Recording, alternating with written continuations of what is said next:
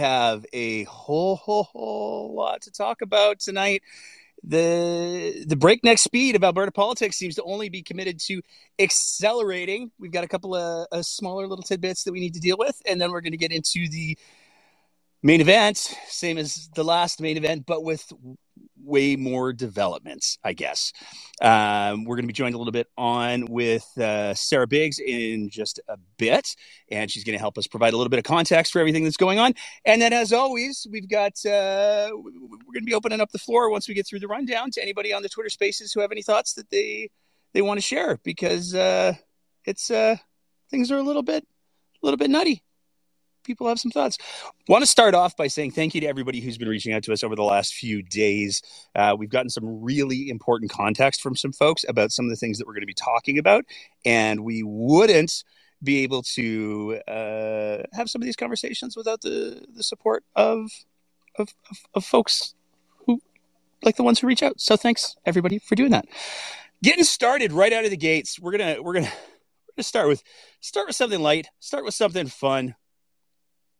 Tyler Shandro had himself a bit of a weekend. So the Black Label Society played in Calgary, and some folks got to do some selfies with the current Justice Minister, who dressed all the way down to a T-shirt for the show. It's good, probably. It's good, probably, that Tyler has a little bit of an outlet for some pent-up aggression. Maybe going to a few more rock shows will be healthy for him, because he's got a bit of a week going on this week. So one of the big stories this week is that Tyler Shandro is now in day 2, just wrapped up day 2 of his hearing with the Law Society. For anybody who's not familiar, Tyler Shandro had some complaints that were forwarded on to the Law Society, and they were forwarded on because there were concerns about some things that he had done while he was the health minister.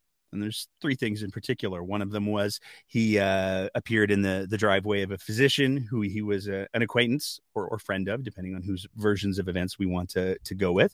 After that person had posted a meme about his wife's company, which is a private healthcare company, referring to a potential conflict of interest between the health minister privatizing health services and his wife having a private health company. Tyler Shandro and his wife allegedly showed up in the driveway. Words were exchanged. Tears were shed. It was all very dramatic. And that's the first one. The second one is Mr. Shandro allegedly obtained a phone number of a physician who had expressed some concerns with his management style, let's say, and had obtained that phone number through inappropriate pathways. So there were some privacy concerns. Even Alberta Health Services acknowledged that, he probably shouldn't have been able to get the number in the way that he did. The third one was there was a lady who wrote an email expressing concerns about, again, Mr. Shandro and the potential conflict of interest that existed between his wife's private healthcare company and his role as health minister. And he responded to her she wrote to the wife. Tyler Shandro responded from his official government email address and said that if she didn't stop writing, then they would go ahead and get the legislative security folks involved. So this has been going on for 2 days now. There have been a bunch of amazing reporters who've been doing a fantastic job of live tweeting it. And it's been a fascinating glimpse into how that whole process works. Because on one hand, it seems like the facts aren't really being contested at this Law Society hearing, except for perhaps one or two. The biggest one seems to be in regards to when Tyler Shandro showed up in the physician's driveway. I'm not even joking. There was a huge back and forth on this. The biggest fact that's being contested seems to be whether or not Tyler Shandro actually cried. That's apparently a critically important detail in determining whether or not he was acting appropriately for somebody who is a lawyer. Do with that what you will. But speaking of healthcare and privatization, we saw some other developments. Alberta Health Services announced that they had arranged to have a bunch of orthopedic surgeries contracted out, thousands actually, of orthopedic surgeries contracted out to independent clinics to tackle a backlog. Now, this is a complicated subject matter because there's no question that people are having to wait for orthopedic procedures. And there's no question that when we're talking about things like hip replacements and knee replacements, those can be life-changing surgeries. And certainly the chronic pain that people who need those surgeries live with can be extremely debilitating and life-affecting. So it's not up for debate whether or not people need these surgeries. We need to be really clear about that. What is up for debate is through which pathways we should go as a province to make sure that people get these surgeries. And the pathway that the province seems to be pursuing, which is consistent with what they've been doing for a while now, is the pathway of, hey, you know what? Let's get some folks paid. And there's an important distinction to be made here, because when we're talking about surgeries that happen within the healthcare system, those are health procedures that are funded with public money. That money, though, with the exception of what goes to the physicians, the money stays in the system. So the money that would go towards the operating rooms, the money that would go towards the supplies, the money that would go towards all of the things that need to happen to make that surgery happen, stay within the public system. When we start to move it out to privately contracted facilities, well, things start to change a little bit. Because now that money is completely leaving the public health system and going towards private contractors. There's also very real concerns that have been raised in regards to the fees and the fact that it does, at the end of the day, cost more to have these procedures done at for-profit facilities because, well, they're for-profit facilities, and Alberta Health Services doesn't have a for-profit mandate. It's also worth noting that this isn't the first recent move wherein we've seen the provincial government move towards privatizing services. We saw just a little while ago, Alberta Health Services announced that they were making some changes to how interfacility transfers are done in the province of Alberta in regards to EMS. A little bit of background that's important to understand here. When we're talking about EMS, we're talking about effectively ambulances. And ambulances respond to emergencies, for sure. That's where most people are aware of ambulances. But there's also a separate fleet of ambulances that respond to transfers. So this is when somebody needs to be moved from one hospital to another hospital, whether it's for tests, whether it's because they're being transferred to that facility for a longer period of time, whether it's for procedures. A lot of different reasons people get moved around the healthcare system.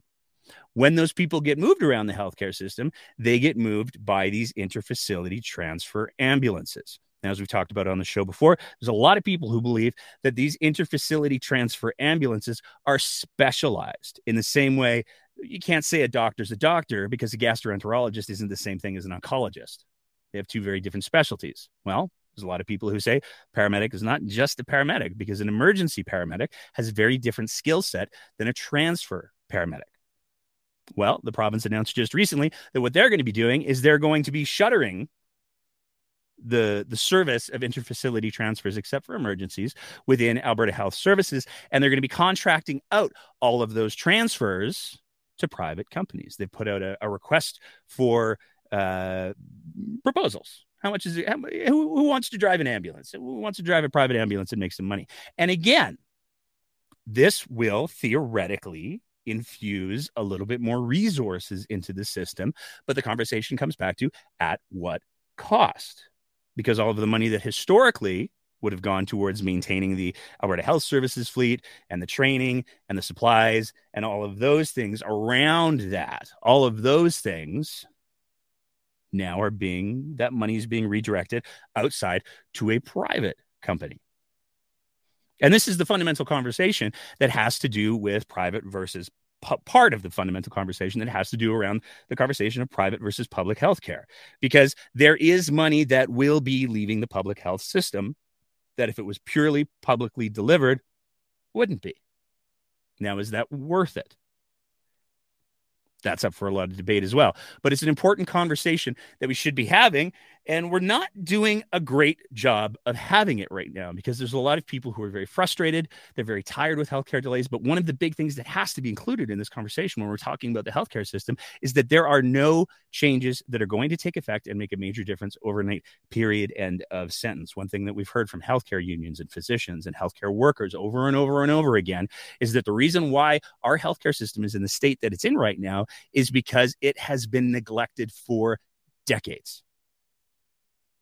The question that we need to ask is, are we willing to sell off parts of the healthcare system? Are we willing to chop off some of the arms and legs of the healthcare system in order to maybe have a shot at expediting the recovery process?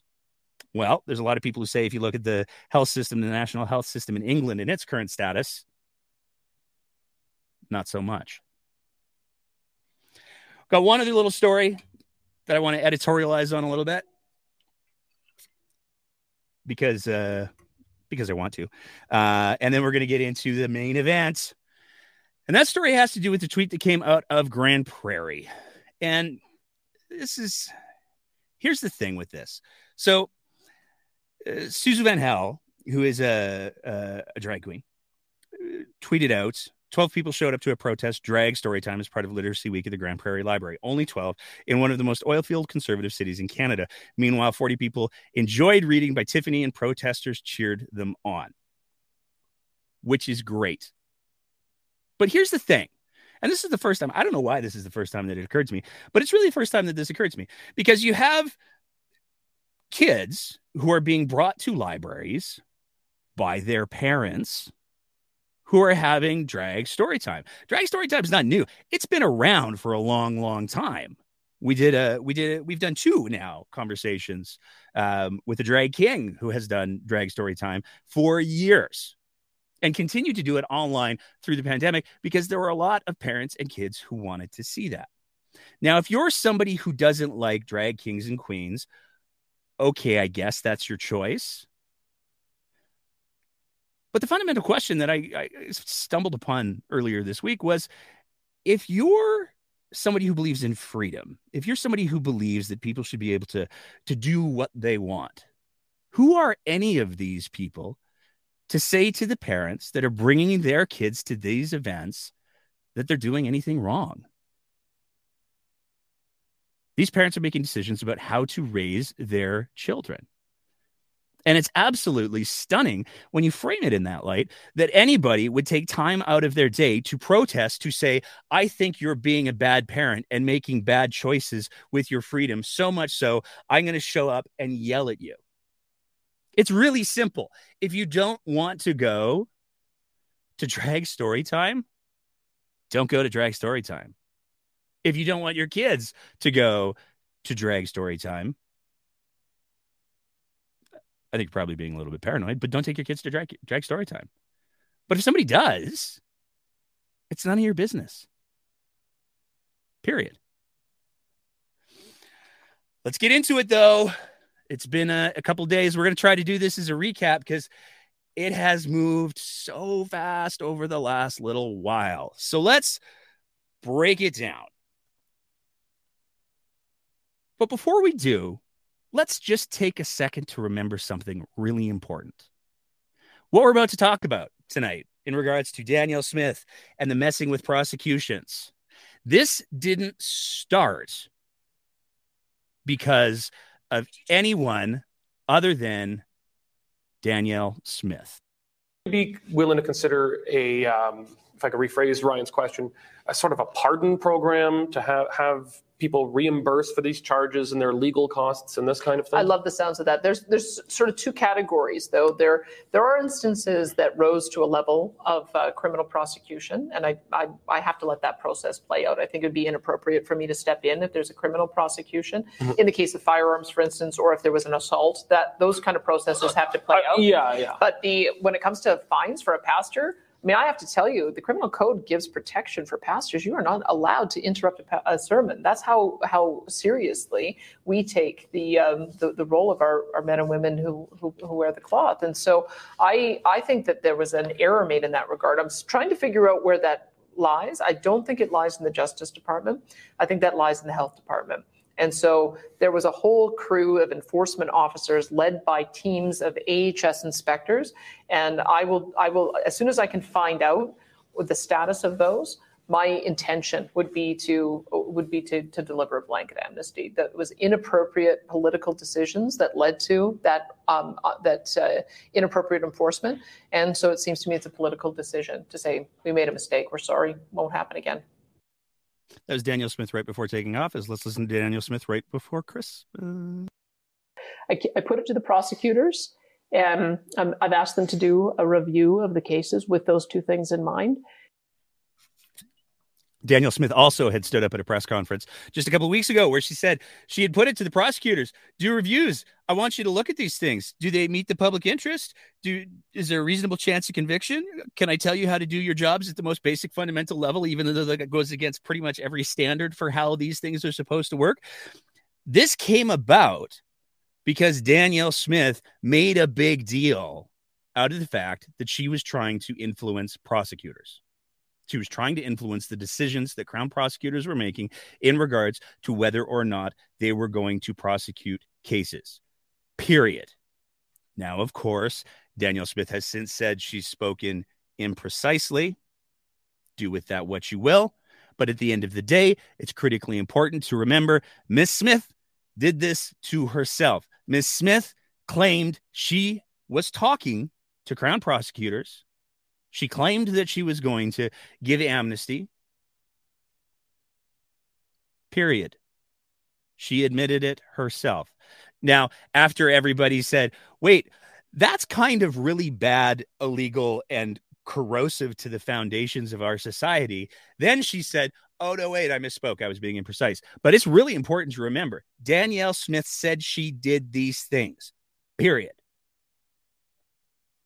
Well, on Thursday, January 19th, a story from the CBC by Megan Grant and Elise Von Scheel, who, and I said this on the last episode, I'm going to say it again, are two of the best political journalists that we have in the province of Alberta. They do amazing, amazing work. These two journalists don't mess around. Really important to keep that in mind.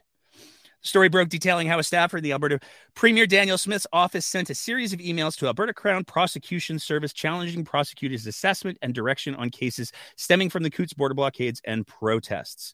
Quote from the story, this is so improper on so many levels, it's pure interference with Crown independence. That's one source with knowledge of the correspondence. So this story lit off a huge firestorm for a couple of different reasons. First reason was, obviously, this would be a huge overreach. Because as we've said before, nobody wants their government deciding who is going to get prosecuted and, more importantly, who isn't. Because that's not the role of elected officials. That's the role of the judiciary. That's the role of the Crown prosecutors. It's not the role of somebody who has no experience in law. Really important to highlight that. Nobody should want that, regardless of where you are in the political spectrum. Well, took a day, but on Friday, Danielle Smith came out and said, oh, no, guys, that never happened. I promise that I would never do that. Everybody knows you can't do that. Denied it.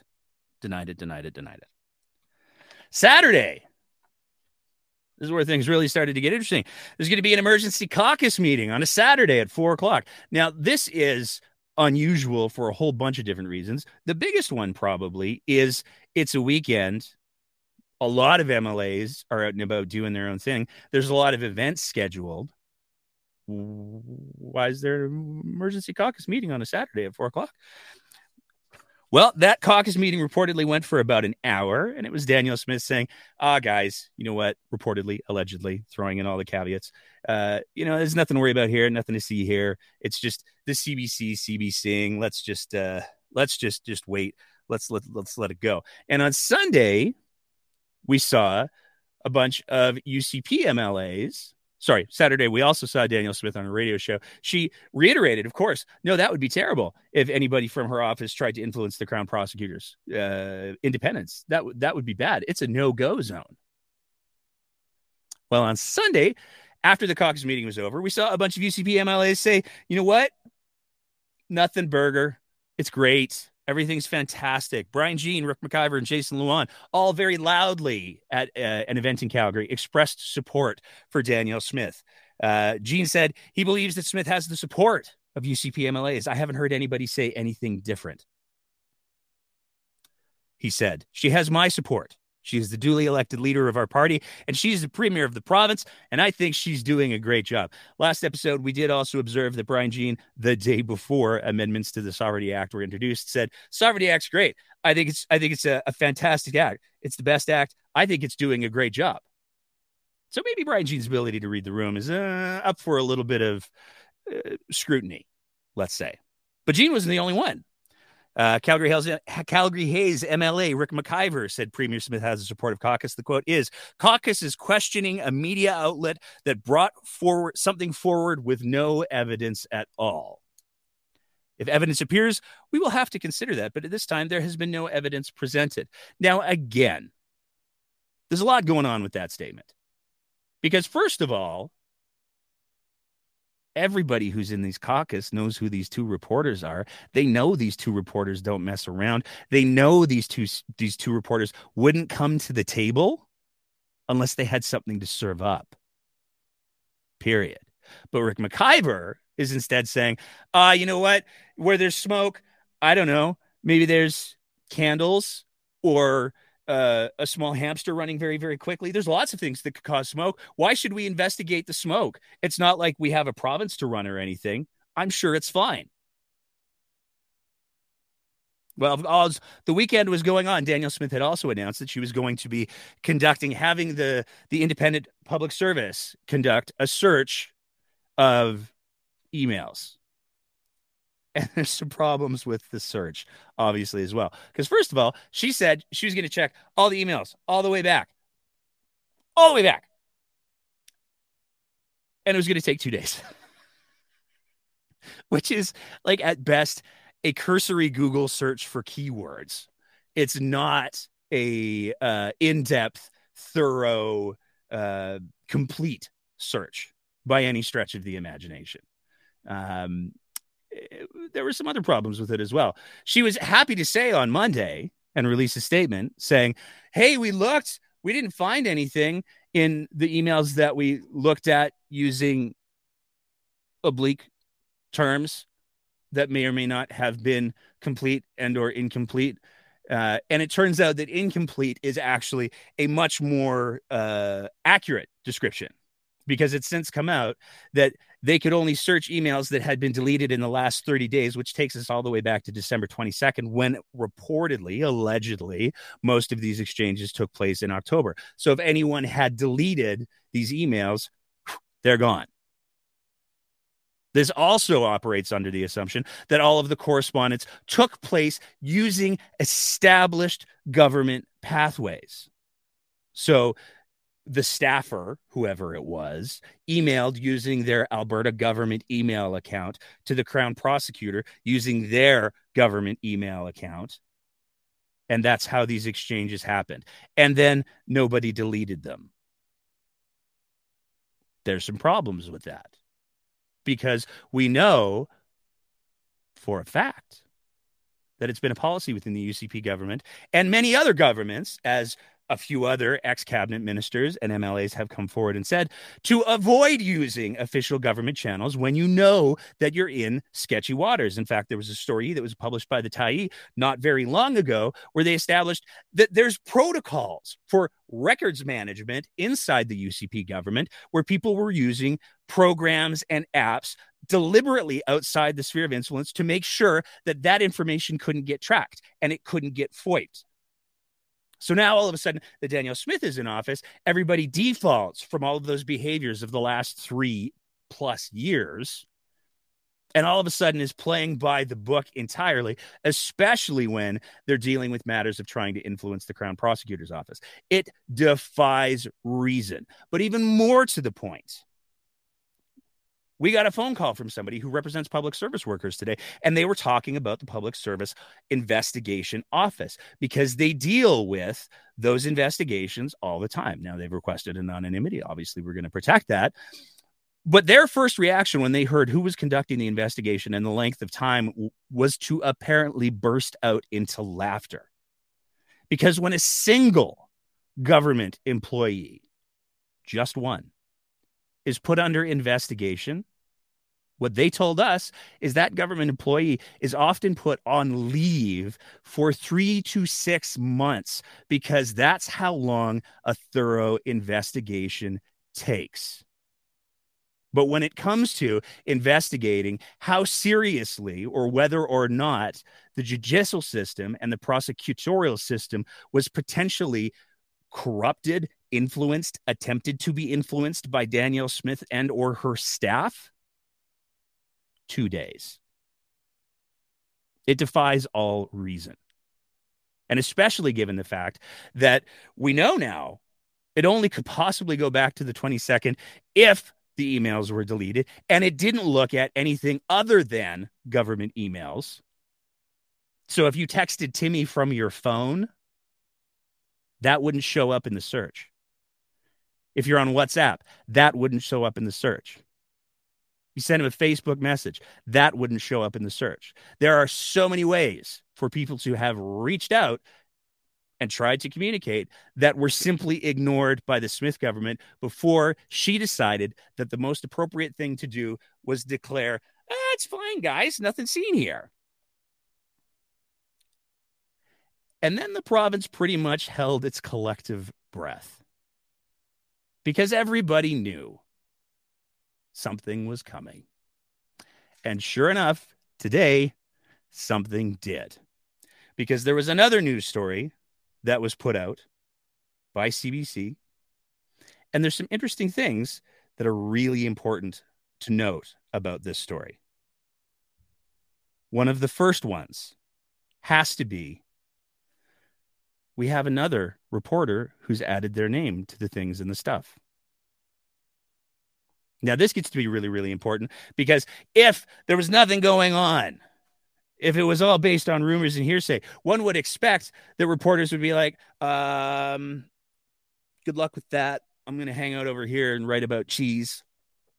But no, we see that Janet French has been added to the byline with Elise Von Scheel and Megan Grant. Janet French is another incredibly well-respected, well-known political reporter in the province of Alberta who has broken some incredible stories. There's no way Janet French signs up to be a part of this if she doesn't know it's more than just a candle that's causing all the smoke. There's something real here. And the story demonstrates that, in fact, there's some more depth to this thing.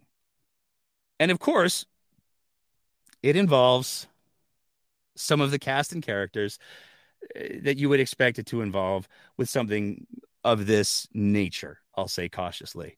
Because one of the things that came out in the story is that Danielle Smith, very, very early on, had conversations and, according to some interpretations, got legal advice from none other than Rebel Commander Ezra Levant, who briefed Danielle Smith and her chief of staff, Marshall Smith, no relation, in regards to what he believed could be done in regards to the COVID situation.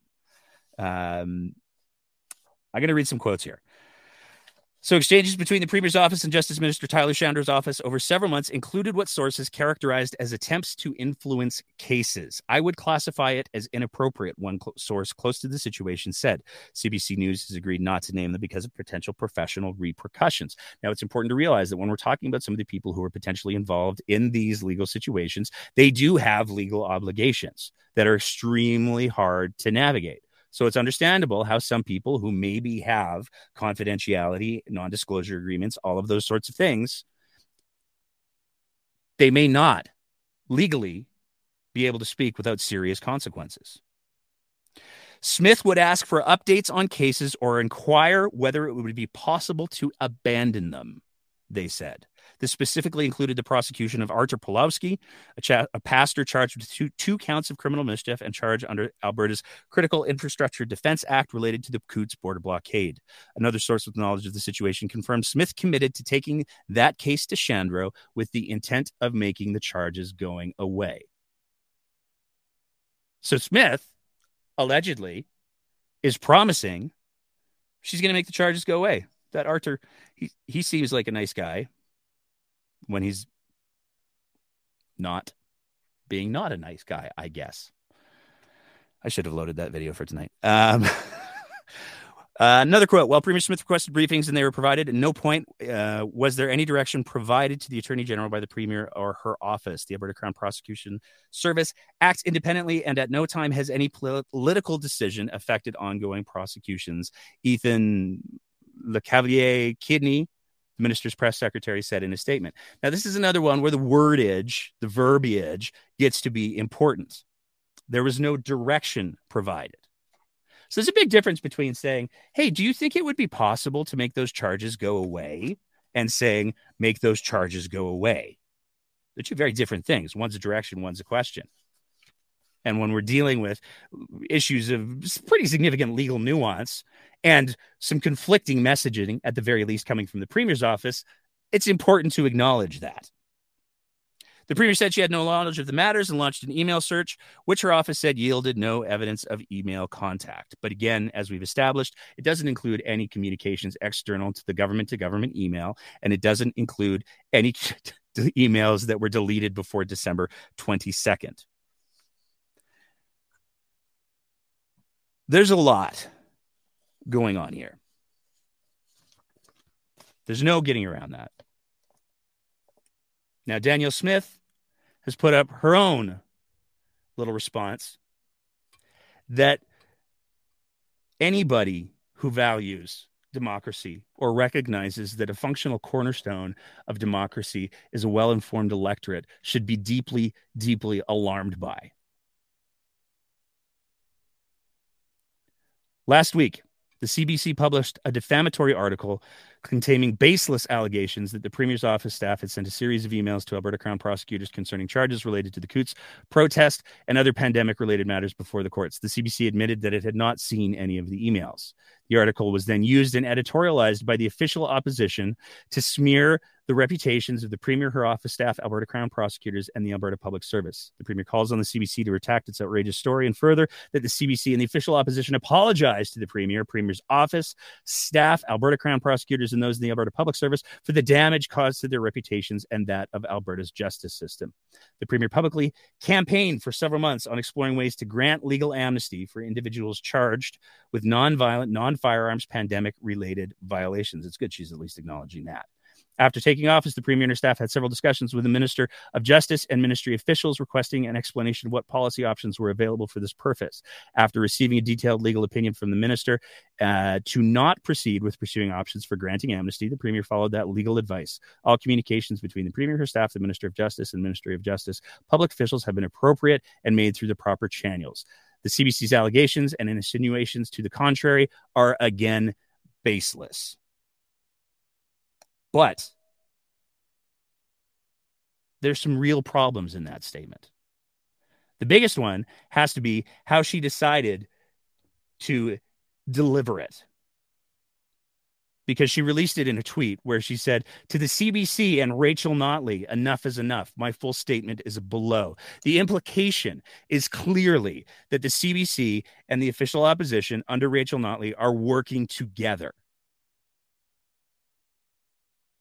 This statement is designed not only to undermine the CBC as an independent journalistic body, which they are, but it's also designed to weaponize the whole situation and create some sort of conspiracy theory, almost as if there's a certain segment of her base that would go for exactly that, to politicize it. Let's be clear. When Danielle Smith says that the CBC and the official opposition should apologize to the Premier's office staff, Alberta Crown prosecutors, and those in the Alberta public system for the damage caused to their reputation and that of Alberta's justice system. That damage was not wrought by CBC. If there's any truth to the story that CBC has published, and the fact that they've published multiple stories with multiple journalists who have some of the best reputations in the industry, certainly lends credence to the possibility that there is truth to that. If there is any truth to it, it's Danielle Smith who has damaged their reputations. And even if there isn't, the fact that Danielle Smith has at her fingertips the ability to launch a proper independent investigation, like we saw when Casey Madu was accused and then, found to have attempted to interfere in the administration of justice. They have the ability to do that. Danielle Smith could make that happen right now. The fact that she chooses not to, the fact that she chooses to put forward what is, quite frankly, by most reasonable assessments, a half-assed, at best, cover-up investigation, is what has caused the damage to these organizations and their reputation. If Danielle Smith wasn't putting herself first and her own interests first, one can speculate she would do exactly that. She would say, you know what? There's nothing here. You guys want to do this? Sure. We'll do it. I'm going to get the best independent investigator. They're going to turn over every single rock. I'm going to make sure they are resourced for days. I'm going to give them some of Preston Manning's money. That's how important this is. She could do that if she wanted to.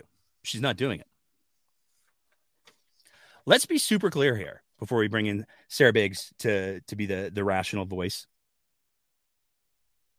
Danielle Smith. Oh, no, sorry. Before we do, there's one more thing. Because the cherry on top is, of course, the meeting that she had with the rebel commander, Ezra Levant. And there's a letter that the CBC had that Ezra Levant confirmed he'd written to Danielle Smith. Gosh, it's almost as if the CBC does have some actual evidence going on.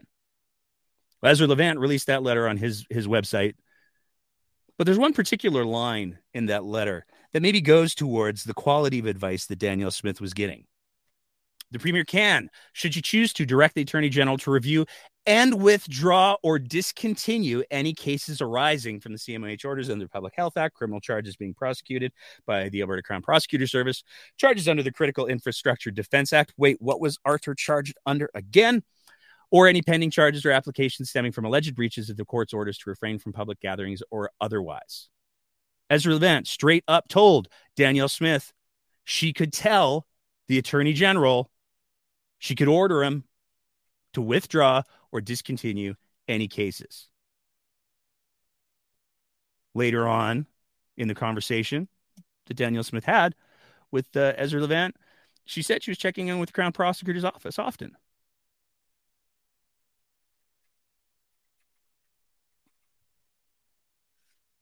Let's take a sec to just remember, when it comes to Danielle Smith's ability to suss out the accuracy of information that she's presented with, how's she do with that? BS detector evolved over time? I tend to be pretty trusting. So Danielle Smith tends to be pretty trusting. Her old friend, Ezra Levant, told her, hey, you could totally do this thing. CBC says Ezra Levant told her, hey, you can totally do this thing. Allegedly, she then tried to do the thing, whether directly or through a staffer. We don't know, because we don't have a proper investigation. We don't have an independent investigation. And here we are. But here's the thing at the end of the day. Danielle Smith campaigned, by her own admission in her new statement, Premier publicly campaigned for 7 months on exploring ways to grant legal amnesty for individuals charged with nonviolent, non-firearms, pandemic-related violations. Danielle Smith campaigned on using the power of the Premier's office to influence the application of justice. Period. She admits that in her own statement today. She openly admitted on multiple occasions that she was told early on that she had only one avenue to discuss criminal prosecutions, and that was through the Attorney General. That was at the beginning of her time in office. And we have her only a couple of weeks ago saying exactly the opposite of that on multiple occasions. We have her saying that she did talk to the Crown Prosecutor's office. Here's the bottom line. Alberta is supposed to be, we have this idea that we're supposed to be this beacon of hope and freedom. And we tell ourselves that's why so many Canadians want to move here. We tell ourselves that's why we're building this robust immigration policy, because there's so many new Canadians who want to move not only to Canada, but to Alberta specifically. And a big part of the reason that a lot of the people who are moving to Alberta from some of these other places in the world is because they're trying to get away with corrupt governments who abuse their power and abuse their authority to their own benefit. And that appears to be, in the absence of any investigation, any independent investigation, any thorough investigation, the exact same road that Danielle Smith wants to bring to Alberta. That's the road she wants to take us down. She wants to take us down a road that has caused people in countries like Russia or the Ukraine or the Philippines to flee their home country for a better life in a place where there is an independent judiciary and there is an independent prosecutor's service, and they know that they're going to be treated fairly. Not only are we facing the very real possibility that Danielle Smith is trying to move Alberta in the direction away from that, but at the very least, we can say, as of this recording, she is not doing anything other than denial, weaponized politics, and blame to assure people that she's not doing it. She's not doing the independent investigation. She's not being transparent. We already know Danielle Smith lies. We need to really be paying attention about where it is that Danielle Smith is trying to take the province. And secondary to that, as we talked about on our last episode with Sarah Biggs, I'm about to bring in just a second, any elected official who doesn't move heaven and earth to protect our institutions and to protect our democracy absolutely needs to hear from you. They absolutely need to be held to account, because we are well through the looking glass at this point, and we have a premier who has admitted to doing these things. We have a premier who we know lies, and we have a premier who, rather than taking responsibility and showing up for Albertans, is instead laying blame everywhere she can and refusing to do a competent investigation. And with that, Sarah Biggs, what's going on tonight? Hey. I got a little ranty there. You did. I'm a little angry. I'm ready to go to bed. How's it going? I took a couple of mental health days. So again, I want to just take a second to put all of the blame for the province's current situation on Sarah Biggs, because it was this morning that she texted me before the CBC story dropped, and she was like, it's going to be a boring show tonight. And it was last week that you said on the Wednesday, the day before the first story, you were like, I think something's going to drop tomorrow. So I'm just saying, I hold you fully responsible for all of this. Sometimes I do know things that, you know. So there we go. It's What do you make of easy. all this, Sarah Biggs? We saw the story from CBC come out tonight. It had some bombshells. Ezra Levant actually confirmed that the email, the letter existed. Sorry.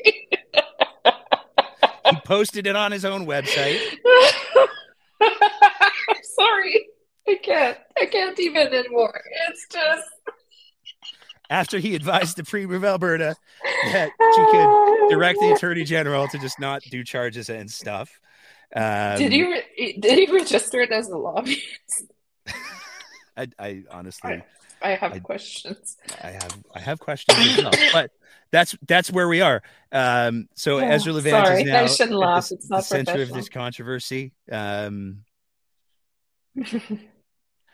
So here's my first question. Let's start from a little bit far back and work our way in. Let's say that you get a phone call from, I don't know, a UCP MLA tonight after the show's done, and they say, "Could you get Nate to shut up?" And then they say, "I need to know what to do here, Sarah. What do you recommend that I do? This thing is popping off." Daniel Smith told us on Saturday it was nothing, and now all of a sudden there's a whole lot of something, and Ezra's angry. Nobody likes an angry Ezra. What do we do? Oh, I don't know. Ezra blocked me years ago because I don't know why.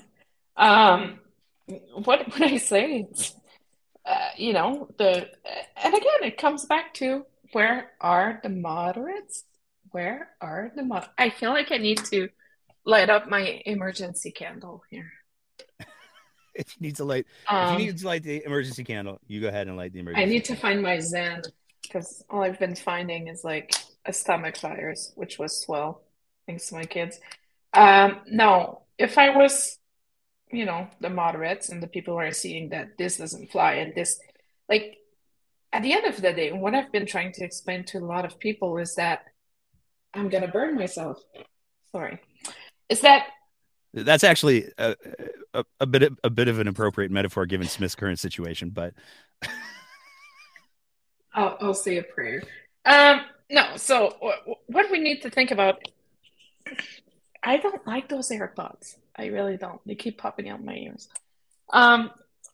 So like we've been saying before, where are the moderates? What are the moderates doing? Like, where are they? We get some information about caucus. We kind of know what's going on in the background. You know, they're trying to put a good.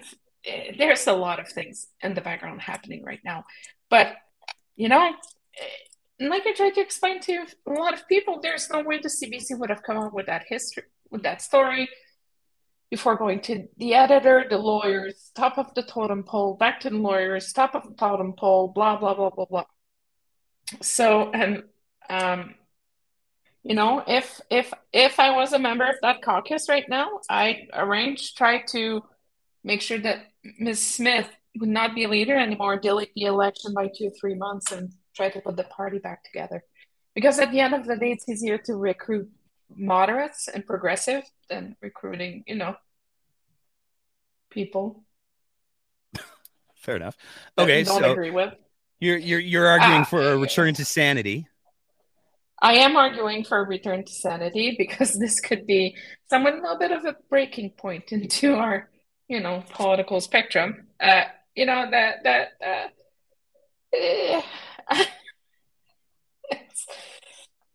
I'm not ready to call Shane Getson a moderate yet, but if it keeps going, we're gonna end up there. I don't want to go so far that we get to. Yeah, but Nate, this is what's going to happen if nothing happens. That's the thing. Like Ezra, all jolly to the CBC because, you know, CBC ban. Oh yeah, I wrote this. Here's a full letter, guys. Feast yourself. And then the Globe and Mail wrote an interesting piece today that I actually sent to you. I think I was just starting the show and I didn't get a chance to look at it. Yeah. Review into Premier Daniel Smith staff emails would not have captured messages deleted more than 30 days prior. There we go. Yeah, we talked about that. And we're talking about Carrie Tate here. And Carrie is damn solid. Like, I do not question Carrie Tate 1 minute. We got a problem, guys. Like, it's either they're going to let it slide and But can they let it slide though? That's the thing. It's getting a little dangerous here. We're talking about, systems that are supposed to be arm's length from an elected official. Well, it's elected official. Someone who won with 44,000 votes on the sixth round, Elected. who became premier, and that's how our system works, and that's fine. But for someone to allegedly try to get so much traction and power and influence the due process and try to demonize the journalists that are doing their work, we need more Elise Von Shield. We need more Megans. yeah, we we do. need more Carries. Yep. Like, No question. and that's what we were talking about that like a couple of weeks ago. We need those journalists out there to keep the government accountable, because it is so hard right now to keep everybody accountable. And there's so much going on. They could throw Nettles. You remember when Jason was still there, and we're like, oh, Jason threw another squirrel today because they're trying to distracting us from something else that was happening. But I miss Jason some days. It was a little less complicated, but at least he kind of believed in COVID and vaccination. But the thing is I'll that say this about Mr. Kenney. As much as I'm not in any way a fan, at least he had boundaries. Like, there were some places that Jason Kenney simply would not go. And as much as he found ways to exploit the system, and as much as he took pride in doing the things he did, I don't think that he was going. Jason Kenney was not going to be the guy to light things on fire in the way that Danielle Smith has. Yeah. And, we need to protect our journalists right now. We need to protect our, justice system, our democratic systems. I don't think we have seen anything in the light. A lot of people were making, a lot of people are making the analogy with SNC, but we can't even make SNC Lavalin is nothing to compare to what we're seeing now. Like, we can't even make it's like comparing at $2.25 right now. It's like, sorry, because I'm fiddling with that in my hands. We can't even compare both. This is unprecedented. There is no precedent to that. No precedent. Like, well, there are. Stelmach, Redford, not in Alberta, Klein but there are went down for less. Yeah, no, I'm talking about our little world here, or AB Ledge, AB Poly, our little planet here. But Redford went down for the Sky Palace. Stelmach went down for what? Why did he go down for? I think he was just lemon sauce. It was, nothing. Klein went because he went, and it was Klein. It has to come to an end. But if we've never seen anything like that ever, never.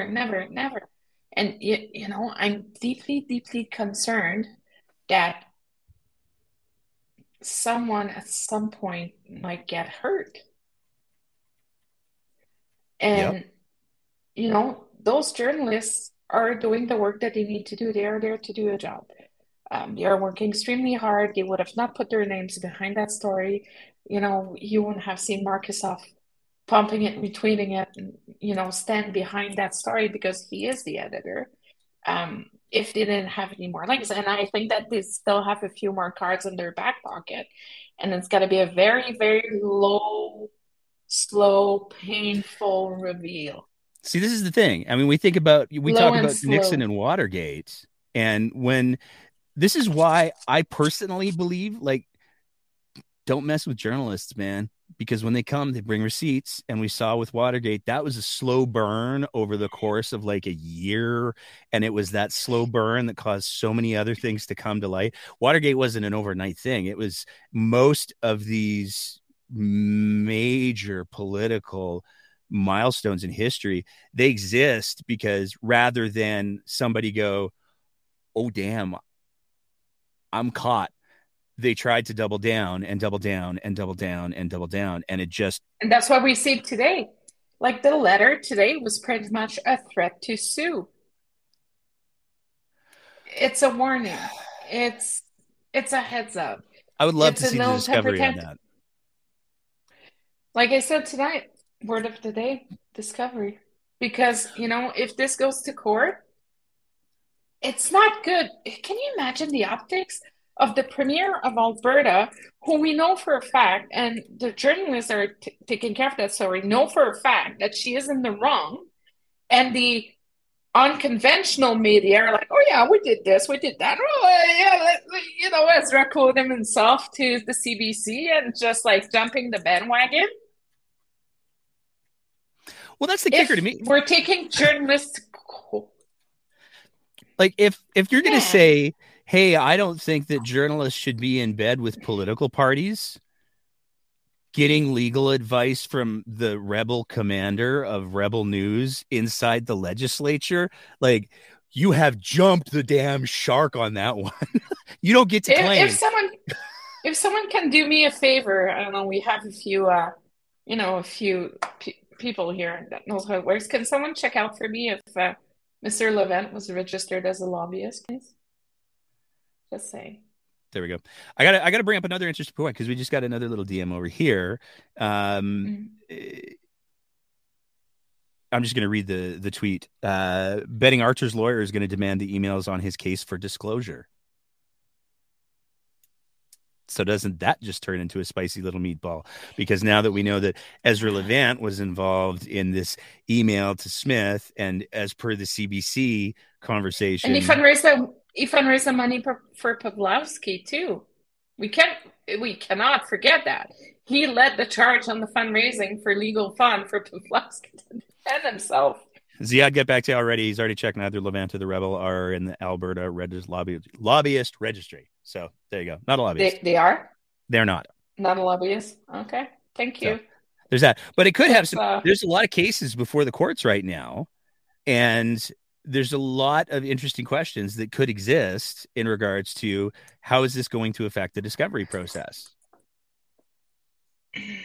And I'm not a lawyer. If we've got any lawyers who are on the Twitter Spaces who would like to, I'm not a lawyer, weigh in on that.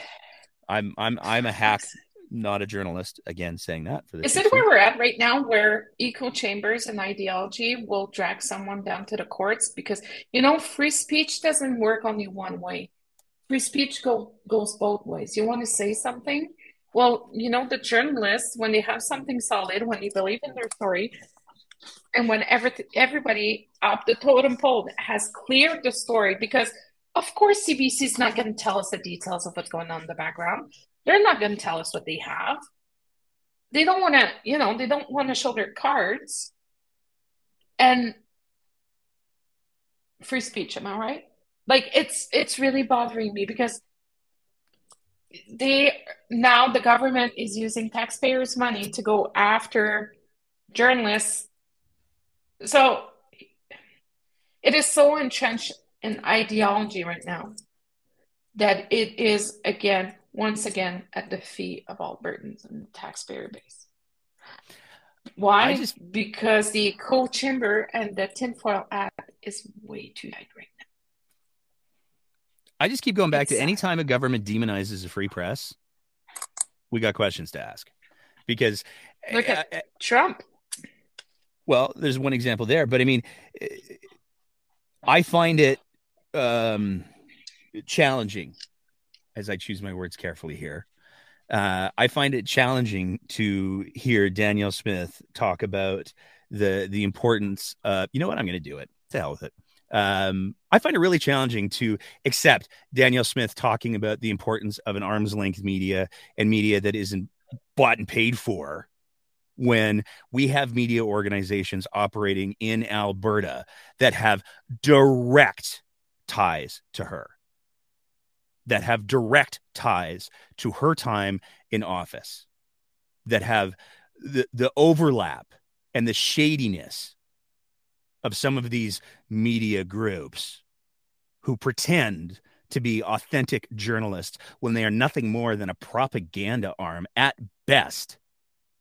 For Danielle Smith to be going after the CBC when there's organizations that are running multiple organizations out of post office boxes Yes, I said I was going there. Sarah knows what's coming later this week. 485. Yeah, Suite 485. You have to take the elevator. That joke will get funnier in about 5 days. But there's a real problem there because it's so disingenuous and it's so dishonest. And it is mind-numbing to me to watch people say, the CBC, they're state funded. Well, at least they're not state organized, state sponsored, and state dictated to. Not saying, just saying. That really made me angry when she put out that little attack on the CBC today. But have you noticed, I don't know if people, so I had to block my Twitter account for a few days because things were getting a little interesting. Today I removed my lock, but what's fascinating is that, have you seen the bots on the Premier's office likes? Go look at the Premier's tweet, scroll through the likes and the retweets. I would say it's 60% bots. The bots are out today. As soon as she released her statement, Rob Anderson's tweet never gets more than 20, 30 likes, and that's it. I think he's over at like 400 or something right now. The bots are out. Well, bought and paid for. No pun. Well, pun intended. I'll take the pun on that one. Yeah, but people don't realize that. Jesus Christ. People don't realize that you can actually pay for likes. You can pay for social media amplification. And we know that the UCP government under Jason Kenney was looking at ways to do exactly that. They were weaponizing social media. So the notion that the majority of the likes on or retweets or on a lot of these government accounts are legitimate is certainly questionable, if not outright laughable. Not saying, just saying.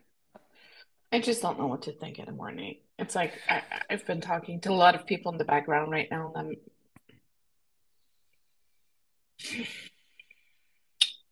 it's frustrating. It is really, really, really, really frustrating to see that. That's where we're at in 2023. That's where we're at, and we're just going to be settling for it. I don't buy it. There's something going on in the background, man. I don't buy it for a second. Well, here's my next question for you, and I'm gonna open up the Twitter Spaces because last time somebody did come in, and it was very exciting because my fancy setup over here worked, and it made me happy. So if anybody wants to share some thoughts on the Twitter Spaces, go ahead and click the microphone on the bottom left hand corner of your mobile device. But here's my question for you. This is perhaps the most important question I'm going to ask you tonight, Sarah Biggs. In your professional opinion, watching the coverage of Tyler Shandro's Law Society hearing, did he cry or didn't he? I think there were strong emotions.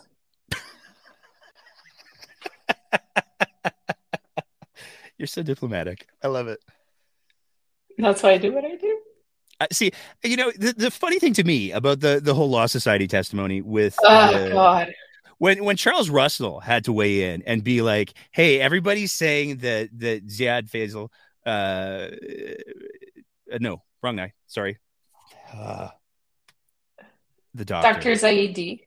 Yes, Dr. Zaidi. Zaidi.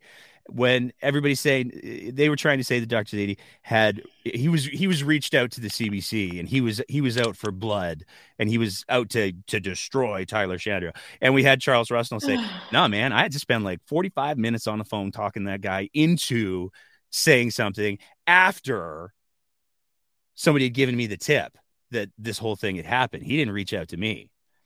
But it's just fascinating to watch. To Plain Power, who's in the comments right here. We don't know if Tyler cried at the hearing. We were relying on the live tweets from journalists. What the debate was whether or not Tyler cried when he showed up at the physician's driveway and yelled at him. Human. Everybody has feelings. I cried 2 nights ago. Here's what I don't get. If he did cry, who cares? Like, why is Nobody that? Gives a shit. It doesn't matter. Why is that your manhood's going to be affected? Why is that the point of contention? I don't get it. Like, Jesus Christ. Like, It's it's because they want it to be a point of contention. You know why? You know what I'm gonna bet why? Mm.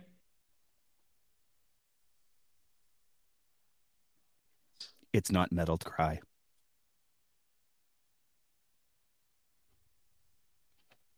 You're welcome. When I got Have you sent that noticed picture, I I think did it was not on swear yet? Sunday. I was just like, Uh, what am I looking at right here? That was wild. Tyler has anyone Sandro. has anyone bought their copy of 1984 yet? Because I think we should be rereading that book again. Just, Yep. you know, Would help. It would it's help keeping track of UCT.com. yeah, and I have not swear today yet. You haven't. And there were a lot of people who were No. like, "Oh, Sarah's gonna fill the jar tonight, man." And apparently, no, Well, Sarah is not. fuck around and find out. There we go. There's one. People are actually offering tomorrow to What's- match whatever you put into the swear jar, by the way. So, Did they? Sweet. oh, Well, we're at about $55 right? there we go. I got to give a shout out to Bernie $55, X I for think. the Kurt Vonnegut reference, because I got like a bookshelf full of Kurt Vonnegut. I don't look at the comments because I'm not allowed to. Which is good, because you get horribly distracted and then you get angry. And I do. the swear jar. I don't have ADHD, but I may have, I don't know. Who knows? Sir Biggs, I want to get your thought on a couple of the other things that we talked about at the top of the show. Mm-hmm. If you don't want your kids going to drag story time, is it the easiest solution to not take your kids to drag story time? I mean, am I missing Take them something to here? Chuck E. Cheese instead if you want to. Whoa. Those People dressed up having- as mice? What kind of gateway gaming is that? Rats. Sewer rats. No, I'm not associating Chuck E. Cheese to sewer rats. Oh, fuck those people. Like, seriously. That's two. Like, what happened of be and let be? Like, before, if you wanted to do something, nobody cared. You just do it, right? It's like Grandpa's being told, no, he can't, dig a pond there, but he does anyways because he's 94 and doesn't give a shit about anything because he's 94. Like, be and let be. Isn't that in the Bible or something? Someone can tell me because I don't know. I don't know. But, just let people be. Let people live their lives. What happened about freedom of living and freedom of expression and all that beautiful freedom? Again, freedom of speech and of being is not only one way. It's to them only when it fits the damn narrative. I'm so sick of it. Like, let's be inclusive. Let's embrace everybody. Let's just be normal, shall we? Like, you know why? There was no, homosexuality was repressed and illegal 60 years ago. You could be sent to jail. It was not that long ago. Fine, I'm going 40. Like, it's not that long ago. But let people be. Let people live their lives. Like, do I yell at someone that has truck nuts at the back of their truck? No, it's disgusting. I have a little laugh, but I don't drag them anywhere. I don't make a goddamn protest in front of their house because they don't have taste. Do I get angry because I see fuck Trudeau stickers everywhere with upside down Canada flags? I don't go yell at them. Like, what the fuck is happening with those people? Like, everybody has lost any rational thoughts, and that's what scares me because it's not, like I say all the time, it's not conservatism anymore. We are seeing a kind of Republican faux outrage at George Santos right now. Mr. I got 2 knee replacement, invented Bitcoin, and I never dressed. Anyways, it's so complicated. Like, he has a new story every day. That guy, I swear to God, he's got more imagination than my 10 years old. But we are heading into what could be a very, very, very dark period of political discourse. Let's look at, what's happening. A lot of hate towards the Jews, a lot of misogyny targeted to female journalists and commentators. Homosexuals are being attacked. There's more and more gun crimes. Like in the same state this week, there was 3 massive shootings in one state in 2 days. Like, what are we doing? Why are we allowing this? And that's what we need to ask ourselves as a civilization. I always said Facebook and pandemic never made a real good mix. But I wouldn't have never expected society to turn that point. It's like, don't you want your kids to be good humans and tolerable? And, just love thy neighbor, not your heterosexual neighbor. Well, Or only when it fits my narrative and it's convenient. Here's my thing. Like, I look at the picture that was posted of the drag Storytime event in Grand Prairie, and it's a dress. The person reading the story is wearing a dress, goes well past the knees. I think there's a frog in the story. I'm trying to get to who looks at this person dressed in this way and goes, oh, that's about sex. Like, I don't get it. Like, there are Because for the only sure allowed risque drag shows, and I'm not. That's a whole different thing. But when we're talking about the stuff that we're seeing in the libraries, it's not that. Why are we getting upset about Yeah, this? but what happens at Twisted Element stays at Twisted Element. What happens at the library? Those individuals are so not there. We should be thankful that they are getting out there, putting themselves out there, being willing to teach. And it's not converting kids. It's not being pedophiles. It's not trying to be incestuous. They're just individuals willing to go read stories to kids. Can we leave it at that for once and stop trying to build a fucking fake narrative in the background that's going to hurt everybody? Somebody is going to get hurt at some point because of that bigotry. And we need to be mindful of that. It's like, but hey, it's okay for us women when we go to a meeting. Did you know that when you wear something that's a little bit more, revealing, usually your lobbying efforts work a little better? We're still there. And it's extremely unfortunate. It's equality. Tolerance should not be a thing of convenience, people. It's society. That's it. There's no what if buts. Yeah, but fuck Trudeau. No, shut up. Walk the line. That's it. You can bitch about it in your living room. Don't threaten people. Just don't. Sorry. I just go back to the picture that I see posted on the Twitter, and there's absolutely nothing. I don't know how anyone looks at that and finds anything sexual about that picture. I just don't. And it's really unfortunate to me that people would take time out of their day to go and try to turn it into something it's not. And it really makes me wonder, like, what kind of wide stance problems are they having in life? It's just sad. Like, I'm sorry if you're miserable in your personal life and you got to take your grief and carry it on someone else's, make your problem someone else's. Like, we need to stop. We really need to stop acting like that. Like, this is not who we are. We're better than that. I already see a few people coming after me for what I'm going to say tonight because they just think that I'm a bigot. Hi, Mike Morrison. But, just let people, Jesus Christ, let people be, man. Those people are not talking for the majority of people. They're always the loud minority. It's like the convoy. It's like the anti-vaxxers. It's like the line that I had to cross at the hospital to get inducted, to get my induction done. Because I had to cross. We had to drive in. There were protests in front of the hospital on the day I was set to have, my induction. Because that's a very, very relaxing environment to go in labor in. I can't even anymore. We need to up education. So a lot of people need to be. Here's the thing I wanted to highlight about that story as well, because I think it's important for context. According to the Twitter thread, I want to make sure that I get this right. One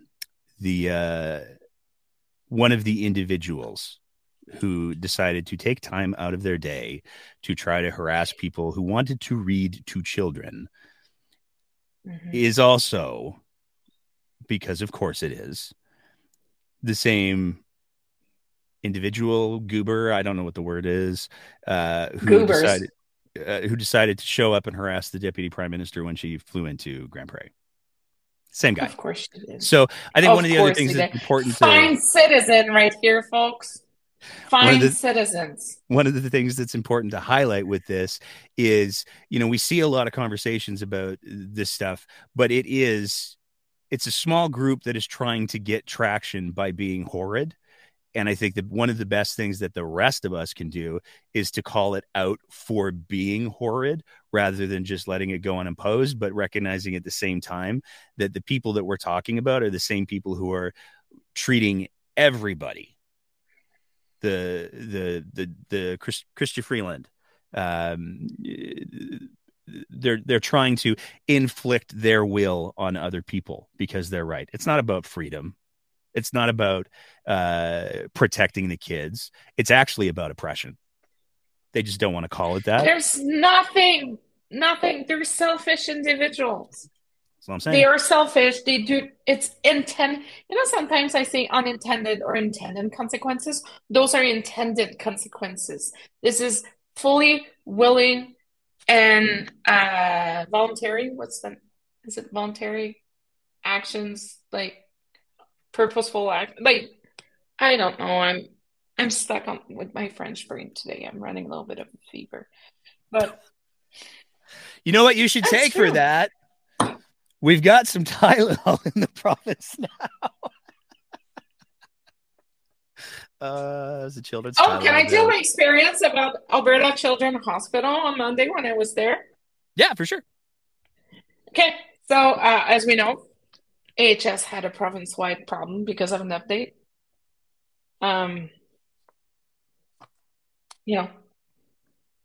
It's I want to say a shout out to the nurses because they had to do everything manual. All charting was manual. And sorry, my husband's texting me, arguing something with me. So, because he's watching right now. But, everything was in and out 3 hours. X-rays done, diagnostic done, everything was done. Thank you very much. And everybody kind of just pitched in together and made it work. And it did not impact, from what I can see, a crew notice, did not impact or slow down the care that the kids were receiving. And I want to give them a big heads up, like a big for that. I didn't see any Atabay Tylenol when I was in the hospital. They were using another brand.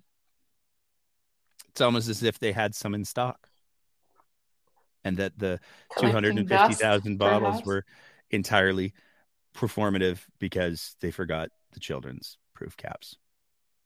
That's just one possibility. We're exploring possibilities here. It's what we do. But hey, shit happens, right? There we go. Sir Biggs. It's okay. You can make mistakes when you pay for a premium. There you go. Well, I'm scared to ask. We know, or we hear the rumors allegedly that there's some machinations happening in the background. I know that my phone has been ringing way too much from people that I don't normally hear from today. I'm tired. I'm so fucking tired, Nate. Oh, the day. It was just a day. I was like, I started my day and I was like, it's going to be nice. We'll throw together a nice light show. I'm going to get the stuff ready for I was texting you. I was like, it's going to be quiet tonight. We're going to be able to talk about something else. And once again, I'm sorry. I'm glad you're taking responsibility. Sorry. That's an important step, but I think that you need to just make some changes because enough already. I don't have any control. Like I'm being tough to put up or shut up these days. So, that's very pleasant. But I think CBC is going to be releasing something on Friday or Monday. It's something else coming up. And, the Globe and Mail story today with Carrie Tate. Um, there's more coming. Oh, I'm certain there is. There's way more coming. I think that next few days will be critical, and let's wait and see. I'm gonna be very much wait and see. It's I've never seen this intense. Never seen it. It's nuts. It's not normal. It's not usual. Nothing makes sense. I'm trying to be the rational person in the room here, and I'm getting a little discouraged. Like, I really am. And do you need me to play the video again for you? Please. Okay, here we go. This one's for you. BS detector evolved over time? I tend to be pretty trusting. See, it makes everything better. It does. So I'm gonna do some pluggage. Actually, I'm gonna ask you for any final thoughts and then pluggage. Oh no, pluggage reminds me of you know what I'm talking about when they do that in medicine. Pluggage. No. Geriatric care. Yes, Stop it. Yes, you do. You don't know. Not in my scope of practice, man. Not in my scope of practice. But you heard about it and you've seen it. I have not, in fact.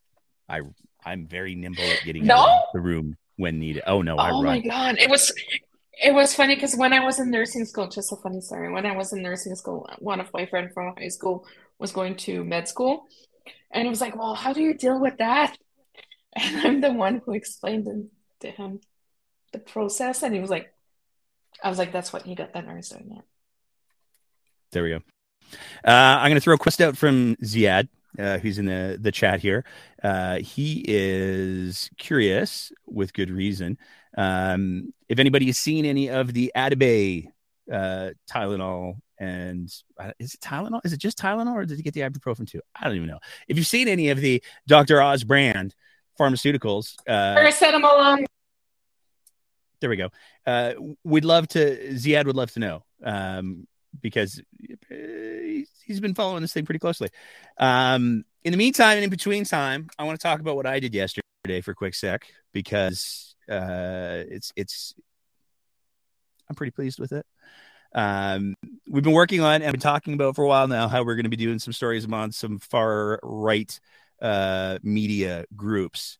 And we went and had it's been a long time, like literally years, since the Breakdown did a field piece. That's all going to change very soon, because we were out and about yesterday working on our first field piece in a while. It's a boatload of fun. And it's going to be coming for our Patreon sponsors. We've got some editing to do. Hopefully it'll be up by the end of the weekend. And then it'll go public for everybody else later on next week. And the other thing that I have to say is that, as always, if you appreciate the kind of content that we're trying to produce here at The Breakdown, we would love nothing more than, there's a couple of different things you can do, actually. So the first one is you can always sign up to be one of our Patreon supporters at www.patreon.com/The Breakdown AB. A little as $5 a month. And then what you get to do for that $5 a month, not only do you get early access to all of our interviews and all of our extra things that we do. Occasionally we have giveaways and gifts and stuff like that, but you also can let your MLA or your current premier know that you're supporting The Breakdown, and you got to know it's going to drive them nuts. So you can tweet that out. You can put it on the Instagrams if you're blocked by the Danielle Smith on the Twitter, like 3/4 of the province. But there's lots of MLAs who I'm sure would love to hear how you're supporting The Breakdown, and it just feels really good for that $5 a month every time. Just don't make my name. You can do that at www.patreon.com/The Breakdown AB. One of the other things that you can do, as is being mentioned in the comments, is the liking and the subscribing. We would love that if you liked and you subscribed. That would be delightful. And that's I think that's pretty much it. I don't know what's going to happen in the next few days here. It's I've been hiding under my blankets all week. You know, there's a lady who does the TikTok. She does the political TikToks. I don't. The breakdown's not going to do. Oh, I love her with the purple hair. Yeah, and she did one. Michelle. Oh, I don't know if it's Michelle. I don't have the TikTok here. Let me find her. She's fantabulous. Yeah, and she did one a little while ago that I think summed up the zeitgeist of Alberta politics perfectly, where she just repeatedly said, "Every damn day." It's where we are. Sarah Beggs, I want to thank you so much for coming on and filling up the swear jar. Yes, that's we should. Yeah, I'm gonna have to listen to all the episodes, and we need a swear jar counter. We should have I don't know, maybe there's like a widget or something I can get, and I can just click the button, and every time there's a little coin that falls into a graphics jar. If there's somebody who knows how to do graphic design or anything, send us a message. Do you want to count? Maybe Fluff could count. Where is he? He's not here. Sorry. Yeah, he doesn't have the dedication needed. I don't think it's gonna work. He's not. Is hurting my feet. There we go. Any other thoughts before we wrap it up? If you feel like you need to shut down your Twitter or shut down the news for a couple of days, don't feel ashamed. It's normal. Even professionals feel overwhelmed these days. It's true. And I'll tell you, there's a couple of people that I've spoken to on the Twitter machines recently who haven't left the Twitter machines because it is where a lot of this stuff happens. But they have taken little breaks for 2 or 3 days where they've just shut it down, given their password to someone else. There's nothing wrong with doing that. Because I did that this week. There you go. It's a long game. But the other thing that I would just say is, you know what?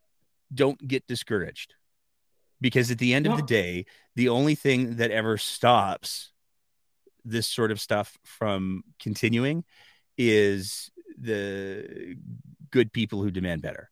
So don't be afraid to demand better. Sarah talked about it last show. Write your MLA. Let them know how you're feeling, because I'll tell you something. I'd be willing to bet, even if you've got a UCP MLA, some of us do, but even if you do, especially in Calgary, it's true. I would be willing to bet there's a lot of real crisis of conscience going on, because that's how far they've gotten. Let them know. Let them know that you're not happy. Let them know that you don't want to see things continue the way that they are, and let them know that they need to, I don't know, stand up and defend basic democratic principles or institutions or something, because you never know, some of them might. In the meantime, take care of yourselves. And as always, keep the conversation going.